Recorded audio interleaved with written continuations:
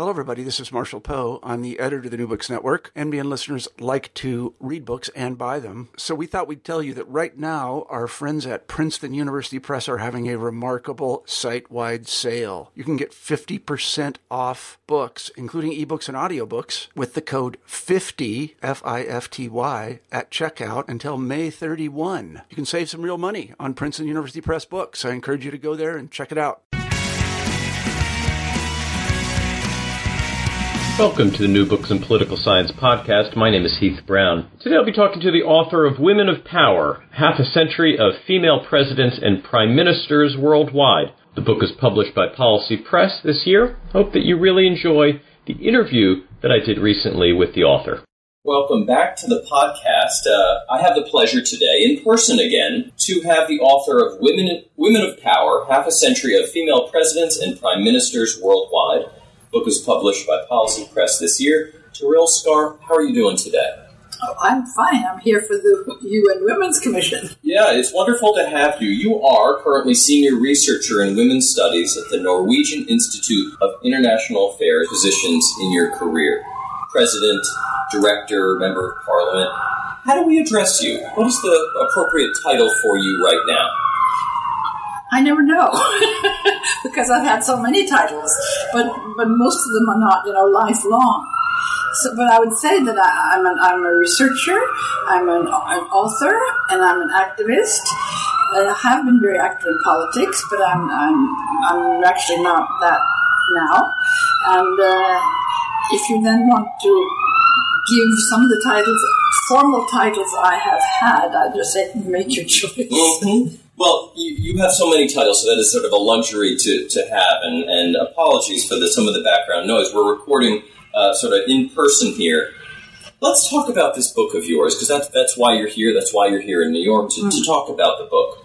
I wonder if you briefly lead us to Mexico City in 1975, and tell us about what led you there and what happened there. This is a big part of the start of the book. This is a pretty major event in world history, we might say. So, who was there? What did you experience, and what did you take away from it for the sort of the path of women's issues ever since? Well, I would say it was a breakthrough. I mean, I was there, as you know, and it was an incredible experience. I mean, I come from a small country, which is Norway. I'm a third-generation feminist. My grandmother fought for the right to vote and we got in 1913. And when I grew up after the Second World War, there were no women nearly no women in parliament, nearly no women in governments. What did we fought for? And I remember my grandmother, she would kind of say when they got the right to vote, they were ecstatic. They thought that now women and men would govern the world together. It didn't happen. And so I became a feminist already 12 years old because at school in Norway, the boys would tell me that I couldn't be class responsible because I was a girl. And I went home and I asked mother and grandmother, because I lived with both, can't I? Because I'm a girl, and they said, go ahead. So I went back to class and I said, girls can. And the teacher said, yes, in fact, girls can. He was a male teacher. Well, afterwards it turned out nobody else wanted to do it because it was wiping chalk off the blackboard and opening windows and things. But that meant that already from that time I knew that there were differences between men and women, and they were systematic, and that women were being discriminated. So I was working as a feminist. At the same time, as soon as I had graduated and kind of become a grown-up person, I went to the Norwegian Association for Women's Rights, which my grandmother and my mother had been members of. And there I met a charming group of old ladies who had been fighting for rights all their life. And the fact that all of a sudden there was a young person, they were just thrilled. And they said, oh, wonderful, Tarl. Now listen, we'll manage the rest of the legal formal adjustments. But this will not become reality if people don't go out and engage in politics. So, Tarl, you go out and engage in politics. So, when I studied, instead of kind of doing, and there were no feminist groups at the time, and feminism was a no word, and it was an ice age. It was housewives and economic growth and ice age in my country. So that I managed to get into the Socialist Student Group. I even became chair of the Socialist Student Group. I wrote in a left-wing newspaper where, because there were two elderly men who were very tolerant, they let me also write about social issues and economic issues, but nothing about women's issues. And then we were expelled from the Labour Party, so we made a new party. And by chance, as time went, I then became elected to Parliament in 1973. And and then something was starting to change. The second feminist wave was coming, actually from the United States. And all of a sudden, feminism was a yes word, and they were kind of challenging, the 1,000 flowers were blooming, and all of a sudden I did not have to maneuver managing to do things in spite of being a woman. All of a sudden I could do things because I was a woman. And so what happened was, and to my great surprise, I was in academia at the time because I was doing my professional technical work and not being either in politics or because you had to choose where you were accepted as a woman. Huh? Mm-hmm. But then I was all of a sudden elected in Parliament, and as a member of Parliament, I managed to go to Beijing. And the second wave feminism, it sparkled the whole industrial world, and more or less, but my country very much. So that all of a sudden, we managed to also get a breakthrough in the UN. The UN had women's equality already from 1945. My mother was even there in San Francisco, but that was it was not quite by chance, but it was by chance. And then they made the Commission on the Status of Women. So inside the UN, that commission became a kind of yeast, because not only male politicians like all over in the UN, the General Assembly, it was only men and so forth. But in this commission, the governments would send women, and they would send women that had contacts with the women's movement. So they became, they made an alliance with civil society women's movement. And that meant that they could push these issues. And it was heavy and it took long. But then in 1975, they kind of had a breakthrough and with the new feminist movement. And so the UN all of a sudden, after a proposal from the Commission on the Status of Women, adopted 1975 as International Women's Year. And we had the first big International Women's Conference. Nobody had expected so many people. Nobody had expected so many governments. Nobody expected so many NGOs. Because what they did, and which was very, very good for the movement, was that they had a government meeting where not only government representatives, but also NGOs could speak. And then they had a forum besides where the NGOs had their own. And which in fact meant that both in Mexico, and then listen to the names, in Copenhagen, where the next conference was, in Nairobi, where the third conference was, and then in Beijing, the different continents, and that's not by chance. The fourth was, it not only made governments meet and agree upon policies, but it strengthened the women's movement, the international women's movement. And there were thousands of women. And from Mexico to Beijing, it was multiplied several times. And I think part of the problem with Beijing was who could cope with so many people. But my experience then when I came to Mexico was, I'd been to the UN General Assembly and I'd seen all the men. And I thought, oh gosh. And the whole world, that is a very special phenomenon, I think. In connection with colonialism, Western patriarchy was exported in the political area. And, all over the world, you have, parliaments and cabinets and ministers, and it's all men. So even in parts of the world where women had a very strong influence, when they became independent states, they became independent with the colonial male patriarchal setup. Mm-hmm. So that, when the UN was created, there was 3% women in the room. Why weren't there 50? There were 3% women among those who were representatives, and so when you get also the General Assembly, I mean, there were only men in the administration. There were men, but all of a sudden, then at the Women's Conference, I think 80% or something like that of the delegations from governments were headed by women, because now they felt they had to do it. They had to find a woman. They spoke, of course, on behalf of their governments, but they were women. So all of a sudden, we're standing there with women from all over the world and with authority. In addition to the NGO Forum, where you had even more, 1,000 flowers blooming, and they were making world decisions, and the media coverage was just unbelievable, and the UN had appointed a woman who was a Secretary General, assistant.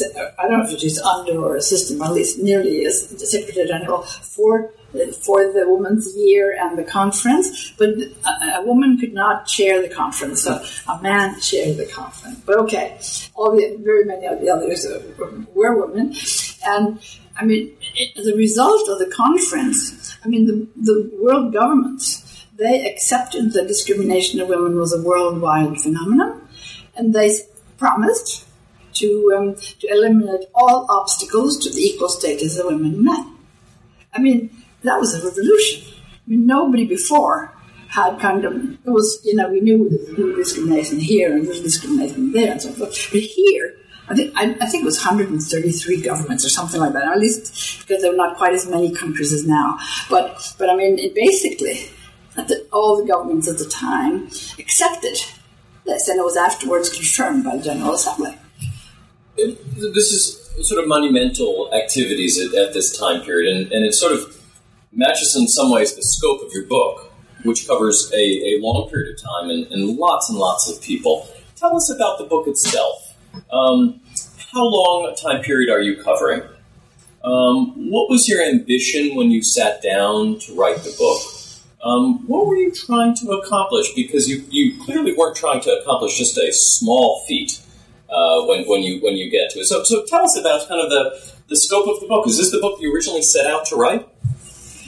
Of course, it became bigger than I thought. And the problem was that I started writing it in 2003, and then every year there were more or different women getting high positions. And so I could just keep on writing forever. But I couldn't write on forever. I don't live forever. So I had to negotiate with the publishing house, what period should I cover. Now, my main aim was to cover all of them in the period that I was describing. And I started with the creation of the UN in 1945. And where we had then actually, the world had formally accepted equality between women and men. And also the conference in 1945 supported democracy. So, I mean, there was, the right to participate in decision-making for everybody was kind of also established as the norm. Authoritarian regimes voted for as anything, But then what happened in the years following was that you got colonial liberation, and the number of states increased, and many of these became democracies. So actually and then you had a technological development that was unbelievable with health and education also for women. So it was a period from 1945. It was a very dramatic period, actually. And then at the same time, looking at the statistics about women in politics, I mean, there was nearly nobody. And when you came to 1975, it was still nearly nobody. I mean, there were some, but very rare. And then you had the Iron Law, which meant that the higher up the fewer. I mean, if you had 10% in Parliament, maybe you had 7% in the cabinet, but then maybe 1 or 2% globally in heads of state and government. So, we had suddenly in 1960 the first popped up, which was Sidima Bandaranaike in what was then Ceylon, which is now Sri Lanka, and people were appalled. A poor country and a woman. It's unbelievable. How could she manage that? And she was called the Weeping Widow because she traveled around and wept. And then after her, we had Indira Gandhi, for example. We had Golda Meir. We had Isabel Perón. We had Elisabeth Domitienne in Africa. So all of a sudden, you got one here and there and on different continents, which was very intriguing. Why? After all, nobody. And then until 1960, and then between 1960 and 1975, you had 5, but in different continents and very different backgrounds, I must say. But then still it sort of remained low and remained low and remained low. And even today, there are only 22 women in parliament worldwide, and there are 17 women in government, in cabinets worldwide, and there are 6, 7, 8. Depends a little bit which year you take. Women among heads of state. So still, it's a very rare phenomenon. And what happened was that in 1990, the numbers started going up. Mm-hmm.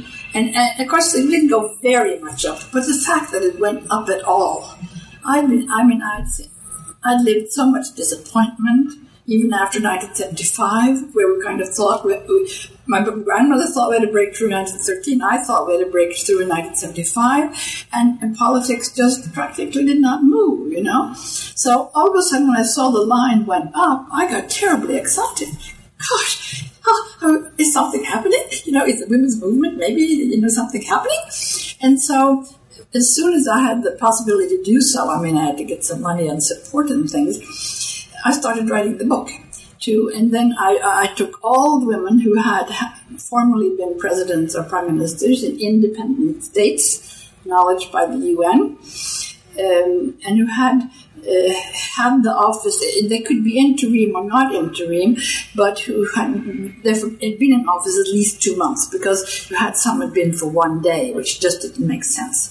So that I got 73 up to 2010, when I said, listen, now it's half a century, maybe I should stop and catch my breath and analyze this, and not only keep describing new and more, because I just have to stop. So there was half a century, 73 women in 53 countries. After all, that was a big challenge. Absolutely, and the fun of the book are really the specifics, right? Are the people in it, and as we sort of talked about at the beginning of our conversation, you spent much of your working life in West Africa.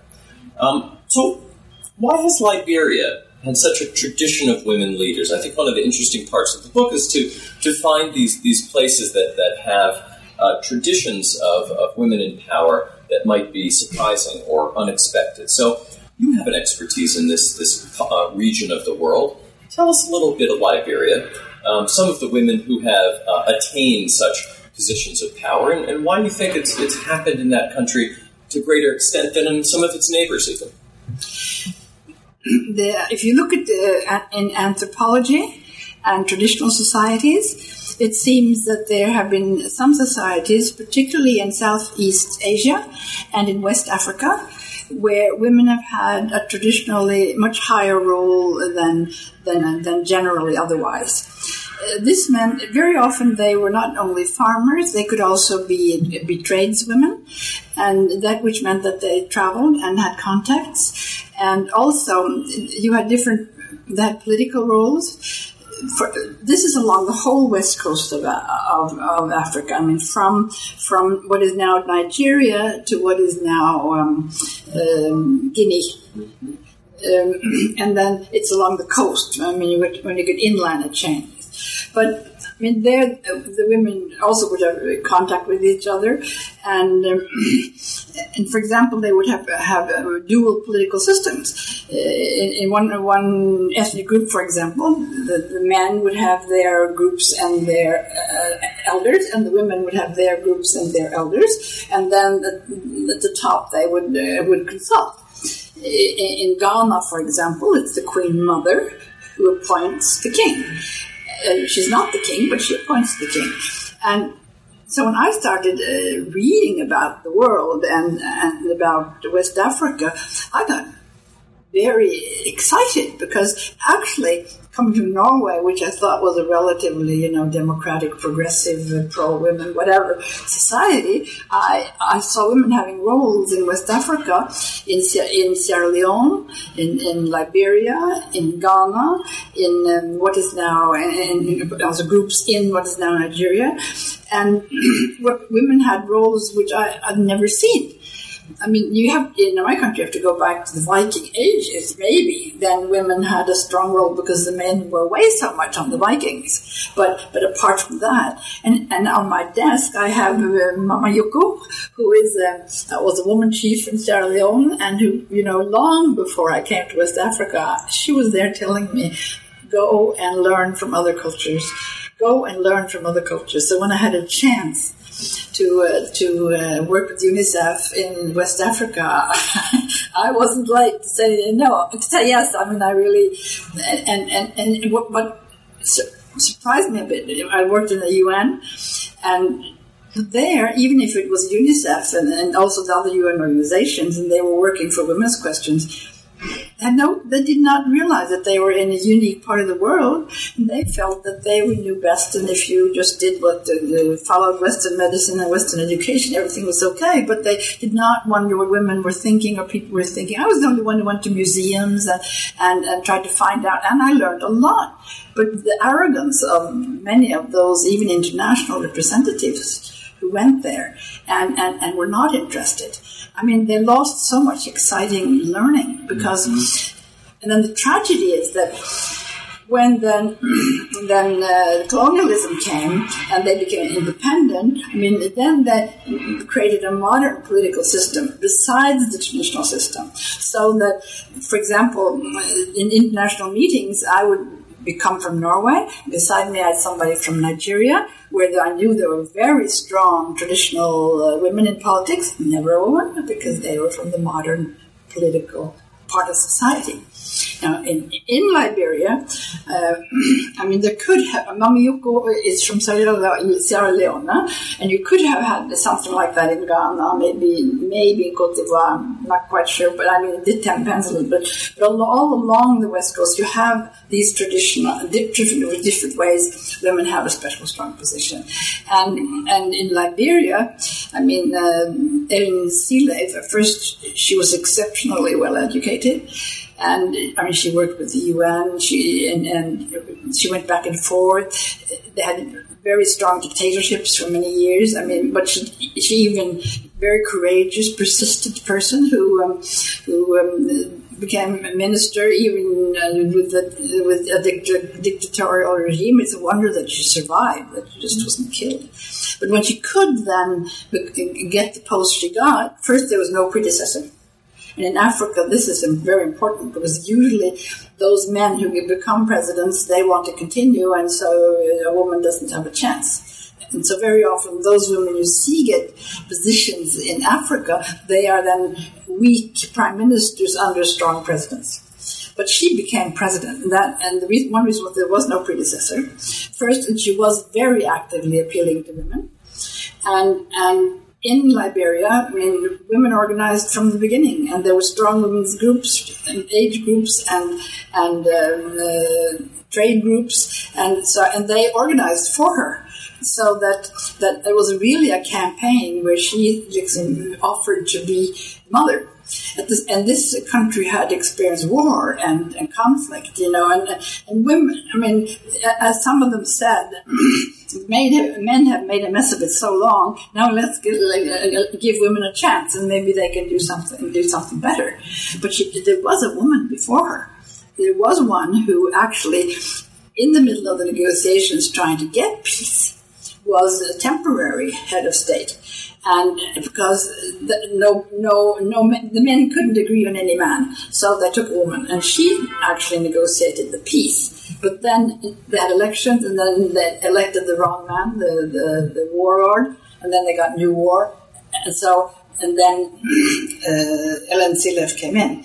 And also, I would say the women were fantastic because they were very active. I mean, there's not by chance that Ellen Sirleaf and one of the leading NGO women in Liberia got the Peace Prize, Nobel Peace Prize together, because they organized women and they would go and they would occupy the negotiation terrain. I mean, when the negotiators sat there, they would sit around the building. They couldn't get in, but they'd sit around the building. They would threaten to demonstrate naked if men didn't. They would not let the men out, and they would demonstrate naked if the men didn't agree. So they were very active, putting pressure on and to obtain peace. And this they carried on and elected Ellen Sirleaf. Yeah, I have to assume that some portion of the women that you talk about in the book, you've either known or you've seen speak or you knew about prior to writing the book. But one of the fun parts of writing a book is the surprises, the things you didn't know going in, the situations you discover. Is there anyone in particular that you write about in the book that was a surprise to you, whose story you didn't know very well, who stuck out as you for someone who has invested a life in these issues and said, even I didn't know the complexity of this person's life or the contribution they made? Is there anyone in this book that you say, well, if you didn't know about this person before, read the book because you'll learn about someone who we all should know more about? That is a difficult question because, well, first I knew about. I've been studying it so long, so I knew about most of them, and also I had been working in the Ministry of Foreign Affairs, and I traveled all over the world, and I had managed before I wrote the book to do some interviews while I was still in the Ministry of Foreign Affairs. So I managed to speak, for example, with Sheikh Hasina in Bangladesh, with Gloria Arroyo in the Philippines, with Claudette Verlet in Haiti, and of course I managed to interview Gro Harlem Brundtland in Norway, and also Vigdis Finnbogadottir in Iceland.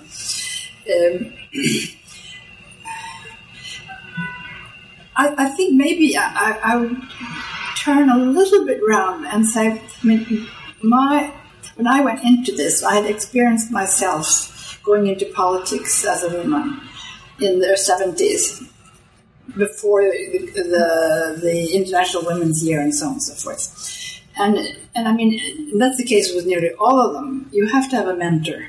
I mean, you're going into a male-dominated world. You have the political parties, and I say there's something that should change. It's the political parties. I mean, they should let women in, and they should use women all over the world. And so you had to be accepted by political parties. And when they came to power in different ways. Some were substitutes for dead male relatives. Some were outsiders who, by chance, were brought in. Most of them had to go up the insider way in the political parties, so they had to be accepted by the political parties. And that's where the big challenge came. I mean, one thing is being there and being accepted despite of being a woman, not deviating too much from male politics. Another thing is being a woman, being a feminist. And I felt the pressure. I mean, my mentor, when I went into politics, was a very, very active and exceptional man, and he supported me being elected to parliament.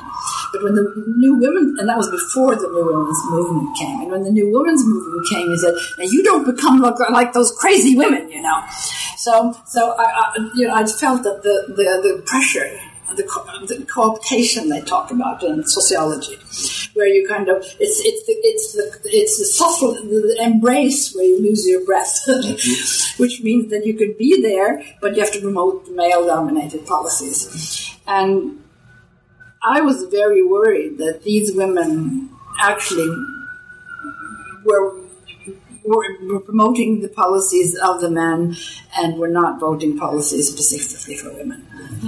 And that was where I really had a positive surprise, because I found they fell into three categories. You had first those who were conforming and who behaved like men. I mean, Margaret Thatcher is an example. But, even Margaret Thatcher, who I define as an anti-feminist, she would not have got her position if there had not been feminists fighting for more women in politics, huh? So, she actually depended on them, but she did not acknowledge it. And then you had the great majority would kind of compromise in promoting women's interest and men's interest and finding a way of doing it. But they would do something for women. I mean, if they would, for example, promote girls' education or health for women, or they would take away reservations from the Convention for Women, they would do something specifically directed at women. And then you had about a fourth who were outspoken feminists and who said, really, I'm going to fight for women's causes. This is the important thing. And if I should mention one person who I really came to admire it was Michelle Bachelet from Chile. I mean, she in a Catholic country where the norms, the macho norms, are so strong.